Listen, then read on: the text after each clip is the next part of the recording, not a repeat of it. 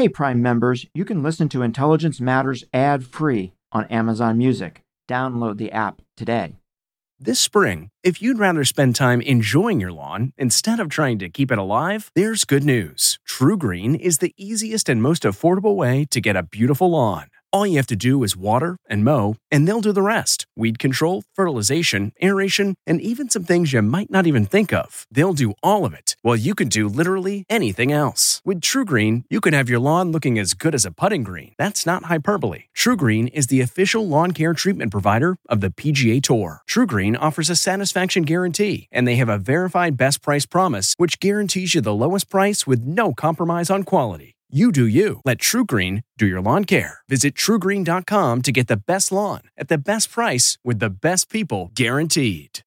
Achieving a gorgeous grin from home isn't a total mystery with Bite Clear aligners. Just don't be surprised if all of your sleuthing friends start asking, "What's your secret?" Begin by ordering your at-home impression kit today for only $14.95. Bite Clear aligners are doctor-directed and delivered to your door. Treatment costs thousands less than braces. Plus, they offer flexible financing, accept eligible insurance, and you can pay with your HSA FSA. Get 80% off your impression kit when you use code WONDERY at Byte.com. That's BYTE.com. Start your confidence journey today with Byte.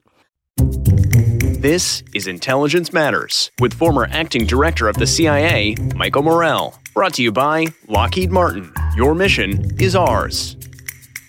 Jonathan Levin is a co-founder and the chief strategy officer at Chainalysis, a leading provider of anti-money laundering solutions to cryptocurrency companies, financial institutions, and government agencies. Jonathan, a thought leader on the future of cryptocurrencies, joins us today to talk about the spike in ransomware attacks and the role cryptocurrencies play in it. We'll be right back with that discussion after a word from our sponsor. I'm Michael Morell, and this is Intelligence Matters.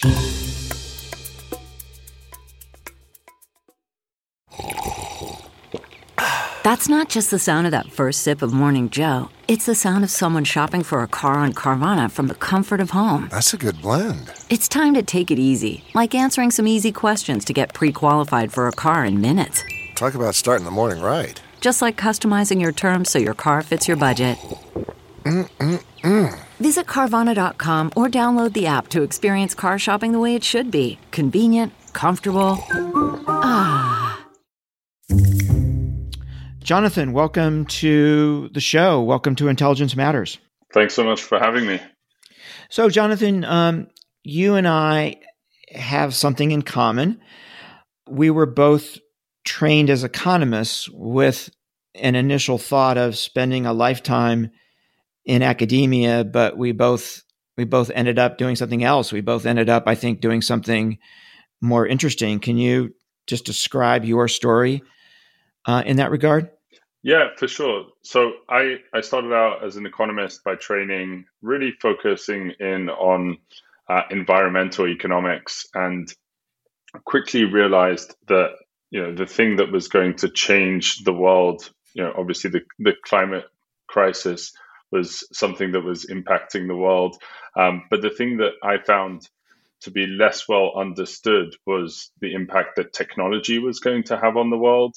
And actually, economists in general are not always the best forecasters, and also just not very good at predicting what the impact long run of some of these technologies will be on the world. And so, when I came across cryptocurrencies in my spare time while I was in Oxford, I realized that actually this was a technology that was going to ask a lot of the best fundamental questions about how the internet is going to be structured and how corporations will get built in the future, and who in the world is going to have the authority and power to issue money and form communities. And so I took that as sort of this quest where people always told me you should focus on asking the right questions. And it felt to me like this technology was going to beg all the right questions and be there for the long run. And so, switched from environmental economics to starting a company to try and answer the question about, how and why are cryptocurrencies actually being used in the world. So you start this company called Chainalysis. What does it do? So we are a data company. We build a data set that matches cryptocurrency transactions to the real world purposes behind them. And then we package that information up and provide investigation software to government agencies, law enforcement, and corporations. And we help all of the businesses that are active in cryptocurrencies to meet their regulatory obligations around anti-money laundering and counter-terrorist financing. So, Jonathan, because of your work and because crypto plays such an important role in ransomware attacks, I know you pay a lot of attention to those attacks, and I want to spend some time talking about that with you. Let me start by saying that I ran across some data in the last few days, and according to a company called SonicWall, a cybersecurity company, last year, 2020, there was nearly 5 trillion cyber intrusion attempts, 5.5 billion malware attacks, and 300 million ransomware attacks. That's about 820,000 ransomware attacks a day, which is obviously a huge number, which is up significantly in the last couple of years, and I know it's growing again this year. So let me ask you 2 questions about ransomware attacks, if I can. One is, can you explain for our listeners exactly how such an attack works? And 2, can you give us a sense why you think there's been such a huge growth in those attacks? Yeah, for sure. So what happens when an intruder gets into a network? I think it's important to understand all of ransomware as a business. And in fact, a lot of cybercrime that's not ransomware, you can think of really as a business. And so ransomware is just one of the ways that cyber criminals are actually monetizing the access that they get into people's networks, into corporations, etc. And the way that they get into these networks is oftentimes through some form of phishing attack where someone pretends to be another employee of a company, or someone who's selling something to a company, and someone clicks on a link and downloads a bit of malware onto their device. And now the attackers are into the network. And historically, there's been different ways to monetize that access to networks. And so, one thing that people steal is, other passwords, personally identifiable information that can be used to commit credit card fraud and bank fraud. But there's now, with ransomware, and it started in the early 90s, far before cryptocurrency, that there's been extortion attempts on, preventing access to networks that actually, has been a way to monetize, this intrusion. And what we've seen in recent years is it's become, a lot more popular to use, ransomware as the main vehicle for actually monetizing this intrusion. And so I think when you think about ransomware attacks, you have to think about the business decisions that people are making on the other side of this. And it's an industry where there's different options of monetization. And so when credit card fraud companies become much more sophisticated at preventing that type of fraud, there needs to be new angles for these cyber criminals to increase their revenue. And what we've seen is that actually ransomware has taken off in terms of the amount of money that can be generated by the attacks that you mentioned. And I think that it's fair to say that there's been a widespread sort of understanding and payment of these ransoms, which has led to sort of more attacks. And that has, gone up considerably, and there's considerably more interest as cryptocurrencies have become more prevalent. And so, that's something that has, maybe, contributed to it, but it's definitely been sort of the primary driver of this is just, the need to increase revenue for these cybercrime gangs that have been operating in this space already, since the beginning of the internet, but specifically, the financially motivated cyber criminals that are looking to generate income today. So, Jonathan, is the typical attack the encryption of the data on the network and then the asking for a ransom to provide a key for that encryption? Is that the typical approach? Yeah. So again, I would break it down into access to the network is coming through, some form of phishing attack or network intrusion attack, some vulnerability in the network, and then they download this software that encrypts a lot of files, and there can be a decryption key that the attacker is then saying that we'll give you the decryption key to unlock all your files if you pay a specific set of the ransom. And then typically there's now, especially at the top end, lots of negotiation that happens between attacker and victim. And do the attackers focus on particular sectors, or are the attacks sort of evenly distributed across sector, and sectors don't really matter to the attackers? So actually the sectors really do matter to the attackers. And actually, as of today, we've seen sort of an ability to actually trace some of these actors based on some of the policies that they're setting and some of the targets that they're going after. And so different ransomware gangs will have different policies. And we've actually seen this change dramatically over the last, I would say, several months, where initially some ransomware gangs and some ransomware strains, for example, would go in and detect whether the language of the machine was in Russian, and then would, if it did detect that, then it wouldn't actually encrypt the files. And then we've seen sort of ransomware gangs chatting in some of the forums like XSS and Exploit.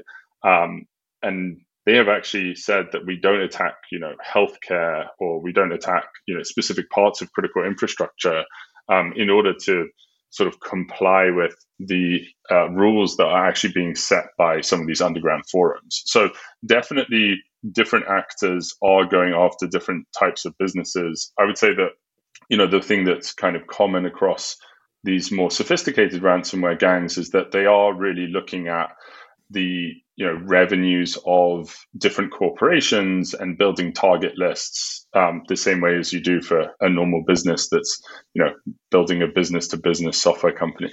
Yeah.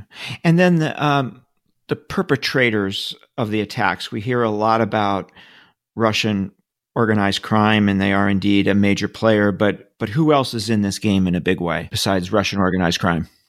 Yeah, so I think there's several parts of this. I think that there's a global affiliate program of these ransomware strains and authors where actually there's an ability for people now to if they have more local access to specific companies or networks in different regions, they can actually monetize that type of access by they don't need to write the ransomware themselves. They can actually get it from one of these ransomware authors, which, a lot of it comes from Russian organized crime, but effectively they can spread their influence even more by having these affiliates go out and give them access to specific corporate networks in different parts of the world. And so I think one of the main takeaways that we've seen, and particularly if you look at,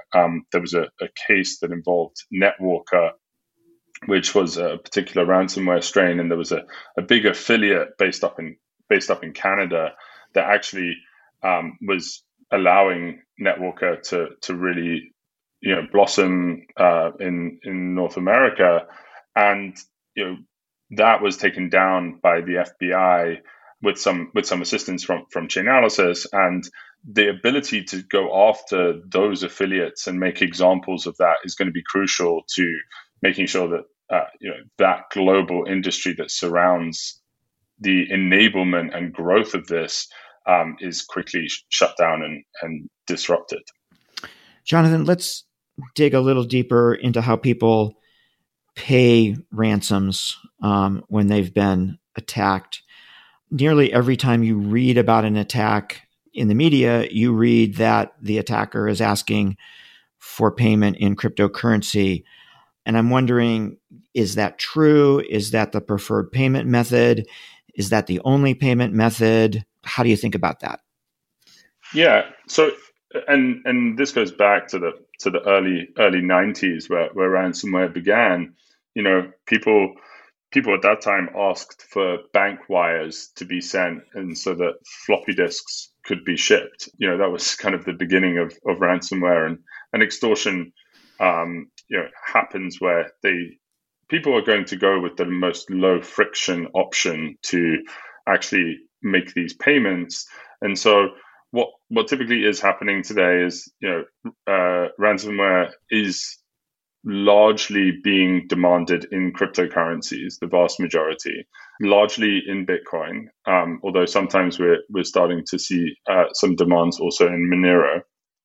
And effectively, companies are engaging in a negotiation, usually with an incident response firm that is helping them navigate the attack, and they then engage in a negotiation with the authors, and the payment is often made, either by an incident response firm or some form of third party that can gain access to that much Bitcoin, because clearly domestically there's still a lot of barriers from a compliance point of view for corporations being able to just simply go ahead and buy that much cryptocurrency. So there are specialist firms that allow corporations to gain access to large amounts of Bitcoin at short notice to be able to make those payments.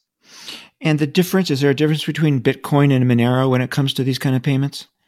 I think there's a question of access and ease. So there's clear regulation that came from FinCEN, which is the financial crime regulator, which talks about the need to check for sanctions compliance when you're making these types of payments, and the ability to do that in Bitcoin is there.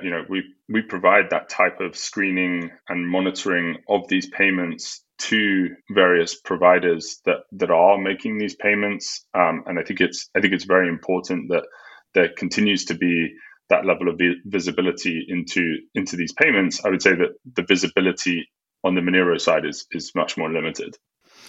So, Jonathan, before we continue with the ransomware story here and how it relates to crypto, I'd like to take a little digression and ask you about cryptocurrency and illicit finance in general. This is something that you and I've talked a lot about. The conventional wisdom, right, that you see is that the use of cryptocurrency is dominated by illicit finance. True, not true? It's not true. So the dominant use of cryptocurrency is for legitimate purposes. In fact, more than 99% of the flows that we see in cryptocurrencies are being used for, regular commerce, cross-border payments. There's still a high degree of speculation and really market making inside cryptocurrencies that tend to dominate the actual flows that we see in cryptocurrencies. And just to your point is, even if you take this ransomware problem, the ability to have full visibility into the payments that are being made actually has helped in a lot of these instances. And you can point to Samsam ransomware, which was an Iranian strain of ransomware that came out several years ago. Being able to detect some of these payments and look at the financial infrastructure that's being used as cash out points has been critical in causing disruption to what is, inevitably always going to exist as a threat. And so, I think that there's a growing appreciation that not only, cryptocurrencies have generally a really good purpose in providing new types of financial infrastructure and greater financial inclusion, but also actually that the government agencies that are dealing with the ransomware threat have to be able to track and trace it in order to be able to dismantle this type of infrastructure. We're going to take a quick break to hear from our sponsor, and we'll be right back with more of our discussion with Jonathan Levin. Delve into the shadows of the mind with Sleeping Dogs, a gripping murder mystery starring Academy Award winner Russell Crowe. Now available on digital. Crowe portrays an ex-homicide detective unraveling a brutal murder he can't recall. Uncovering secrets from his past, he learns a chilling truth. It's best to let sleeping dogs lie. Visit sleepingdogsmovie.com/Wondery to watch Sleeping Dogs, now on digital. That's sleepingdogsmovie.com/Wondery. Jonathan, we were talking about that conventional wisdom, right? That the use of crypto is dominated by illicit finance. Where do you think that comes from? What's the source of that conventional wisdom? I think that the origins of some of these narratives come from like the very early days of cryptocurrencies. And some of these narratives just perpetuate based on sort of anecdotal coverage in media outlets. But really, I think you can trace back the genesis to, cryptocurrencies were a challenge to, the existing financial order. And, it was very early days, like similar to the days in the early internet where, people were very nervous about the internet being used for bad uses. And there weren't, we didn't have, your whole life didn't depend on apps that you have on your phone, and you didn't, send email at the time, and your whole life wasn't sort of enhanced by the internet in the early days of the internet. Similar thing happens with cryptocurrencies that, these narratives start out in the very early days of the technology where, really those benefits will take, 20 to 30 years to, fully transform industries and fully become just sort of accepted as the way that the entire world works. And, we're still, we're 10 years into cryptocurrencies or maybe a few more. And those use cases are starting to blossom now. And people, that narrative is changing, but it will take some time before, everyone realizes that, their lives and their children's lives have been sort of impacted in a positive way from cryptocurrencies. And that is, in my mind, just an inevitability, the same way that the internet was an inevitability about, the cost of information transfer and the speed of information transfer just dropping to zero. So you, Jonathan, touched a little bit on the ability to trace these transactions, and I'd love to dive into that a little bit more. Before we do that, maybe you could just explain to people what the blockchain is, how does it work, why is it important to cryptocurrency, and then we can get into how the blockchain can be used to actually trace some of these transactions. But what is the blockchain? How does it work? Yeah. So the blockchain is really the core technology that sits behind cryptocurrencies. And effectively, it is a record of all the transactions that have happened in cryptocurrencies. And the reason why that's so important is because there is no central party behind Bitcoin or any of these cryptocurrencies. There is only an agreement between everyone about which transactions have happened in the past. And that is what the technology is, and what creates these currencies and means of payment is just that everyone in the world can look at the Bitcoin transaction record and agree that these are the full amount of transactions that have ever happened. And so the fact that these records are there, it means that, a company like Chainalysis can look through that, firstly verify that there's no other Bitcoin transactions that have ever happened. So we have the complete set of information.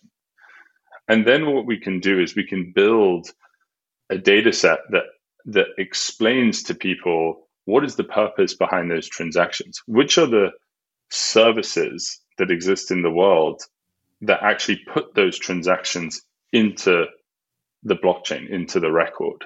And so what we've been doing for the last 7 years is building that most comprehensive picture of which of the services have been putting those transactions into the blockchain.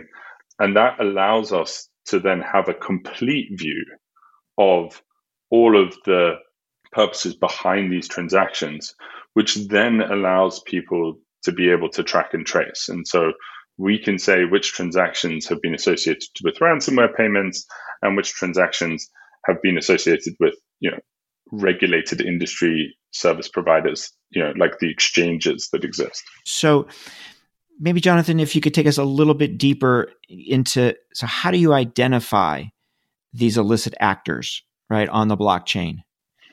Yeah. So the nice thing about, the blockchain is that, we have this complete record of all transactions that have happened. And so there's part of this, which is some, machine learning and pattern recognition that we have developed.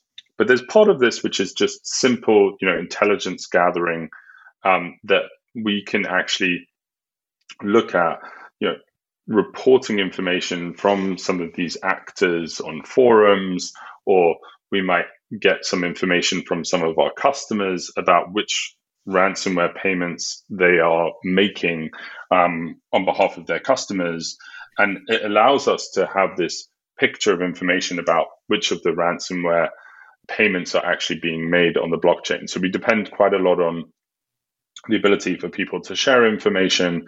And I think that is one of the key areas that we actually still need to continue to press on and improve how people share information relating to cryptocurrency payments when it comes to ransomware in order to fuel greater disruption. So Jonathan, can you go beyond just identifying an illicit transaction and actually identifying the illicit actors themselves? Yeah, so I think that there's a couple of different ways to think about this. And when it comes to the ability to tie even a single attack back to the actors themselves, we actually are able to do this just because we have the complete picture of what is happening on the blockchain.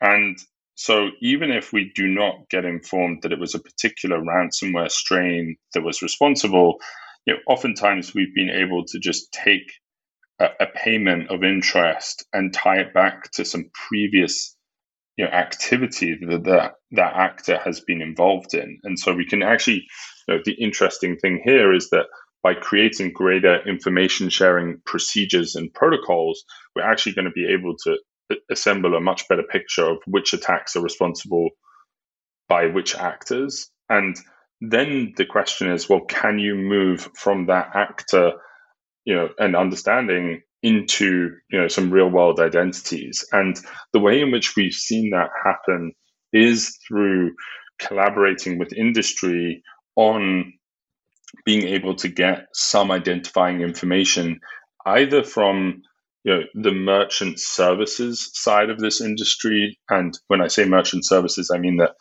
a lot of the profits from ransomware are being reinvested in cyber infrastructure for further attacks. And actually, some of these payment companies are global. Some of them are based here in the United States or in friendly jurisdictions.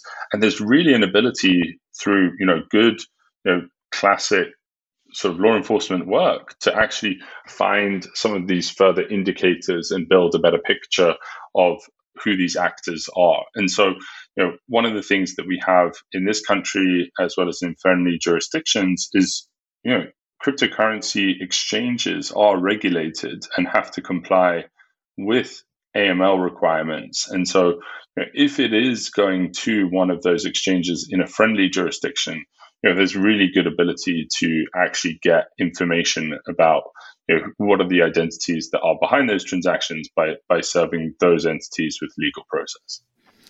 And for my listeners who don't know, AML is anti-money laundering. We're going to take another quick break. We'll be right back with more Intelligence Matters. I'm Michael Morrell. CarMax is putting peace of mind back in car shopping by putting you in the driver's seat to find a ride that's right for you. Because at CarMax, we believe you shouldn't just settle for a car. You should love your car. That's why every car we sell is CarMax certified quality, so you can be sure with upfront pricing that's the same for every customer. So don't settle. Find love at first drive and start shopping now at CarMax.com. CarMax, the way car buying should be. So, Jonathan, a couple of recent cases, we've actually seen the ransom that was paid recovered. So how does that happen, and does blockchain analysis play a role there?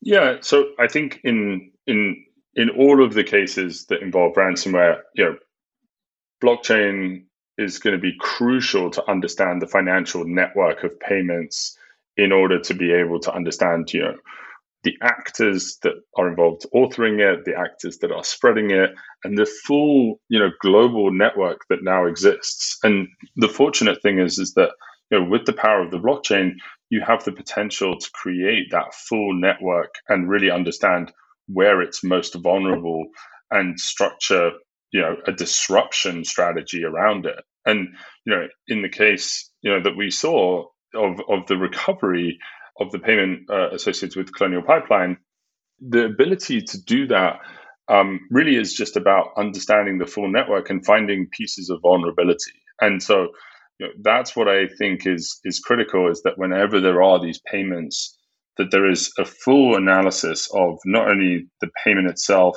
but all other related payments and payments that those actors are making to other people to further their aims and ambitions.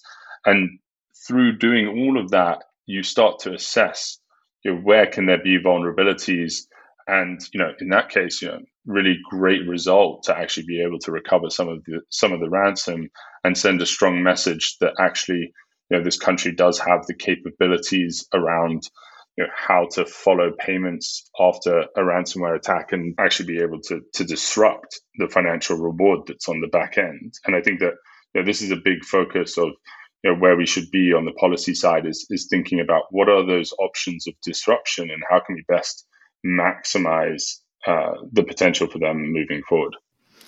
And do you see the attackers learning from the capabilities that we've been discussing, and have they reacted to that learning? So I'm sure, Mike, they're avid listeners of your podcast, and so I don't doubt that people are learning a lot through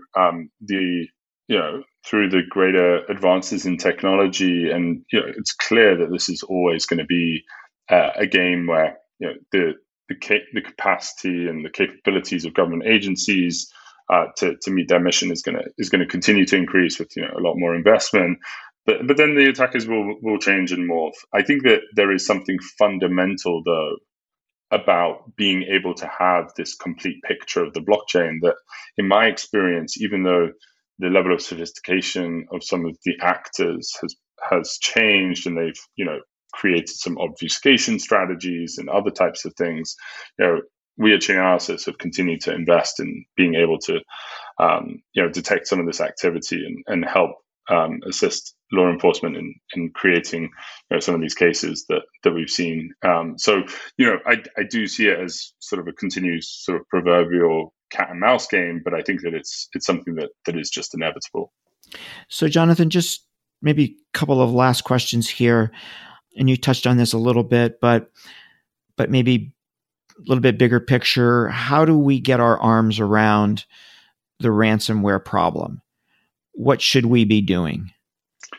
So I think from our perspective at Chainalysis, and my personal perspective, I think that the narrative that has been prevailing that you need to treat this with a counterterrorism mindset and consistently put more resources on coordinating a whole government approach and a real assessment of which of the authorities and agencies will be able to disrupt different parts of the ransomware supply chain. And cryptocurrencies play a really crucial part in enabling the government to actually understand that financial network and map it out. So to find the most vulnerable parts of that supply chain and engage in strategies to actually disrupt that and create a deterrent from sort of some of the more sort of financially motivated bystanders that are helping facilitate that. I think there's a huge international component to this where a lot of the internet infrastructure that is being leveraged in these attacks is actually sitting in friendly countries, and there are payments being made where there are some real wins in being able to understand and map this out. Again, I think this is an international coordination problem, and we need to be better at forming these international task forces and bodies. And then finally, I think there's capacity building and rapid information sharing programs that do already exist in various forms in both cybersecurity and financial intelligence. I think it's about determining which are the right channels, and we have some really concrete suggestions about which actual pieces of information can be shared with protecting victims from further attack and vulnerability, but would further sort of, again, the potential for disruption, the potential to actually maybe also issue some sort of financial notifications, blacklists, sanctions on some of these entities to raise the deterrent and damage the financial returns. And I think that we must think about sort of moving at the speed of the technology and appealing to maybe not only the traditional sort of government mechanisms, but really be innovative about what rapid response looks like. And we've started to see that in business email compromise, which is a massive market in terms of financially motivated cybercrime, still sort of bigger actually than ransomware. But we need to do the same in ransomware and make sure that we're able to respond internationally at the speed of the technology. And we at Chainalysis have been spending a lot of time thinking about that as well. So, Jonathan, we have about 45 seconds left here. One more question. The long-term future of cryptocurrency, are you a bull or a bear? I'm a bull. The way that I think about this is there are technologies that exist that have inevitable impacts on the world. The ability for people to program money and form communities over the internet and build much better and more secure means of exchanging value will inevitably have a huge impact on the way that corporations around the world function, the way that governments around the world function. And so ultimately, I see this as one of the true inevitabilities in the 21st century. Jonathan, thank you. Fascinating insights. Thanks for taking the time. Thanks so much for having me. It's great to be here. That was Jonathan Levin. I'm Michael Morell. Please join us next week for another episode of Intelligence Matters. Intelligence Matters is sponsored by Lockheed Martin. Your mission is ours. This show is produced by Olivia Gassis, Jamie Benson, Jake Rosen, Paulina Smolinski, and Ashley Armstrong. For more from this week's show, visit cbsnews.com. Intelligence Matters is a production of CBS Audio. Hey, Prime members, you can listen to Intelligence Matters ad-free on Amazon Music. Download the Amazon Music app today. Or you can listen ad-free with Wondery Plus in Apple Podcasts. Before you go, tell us about yourself by completing a short survey at Wondery.com/survey.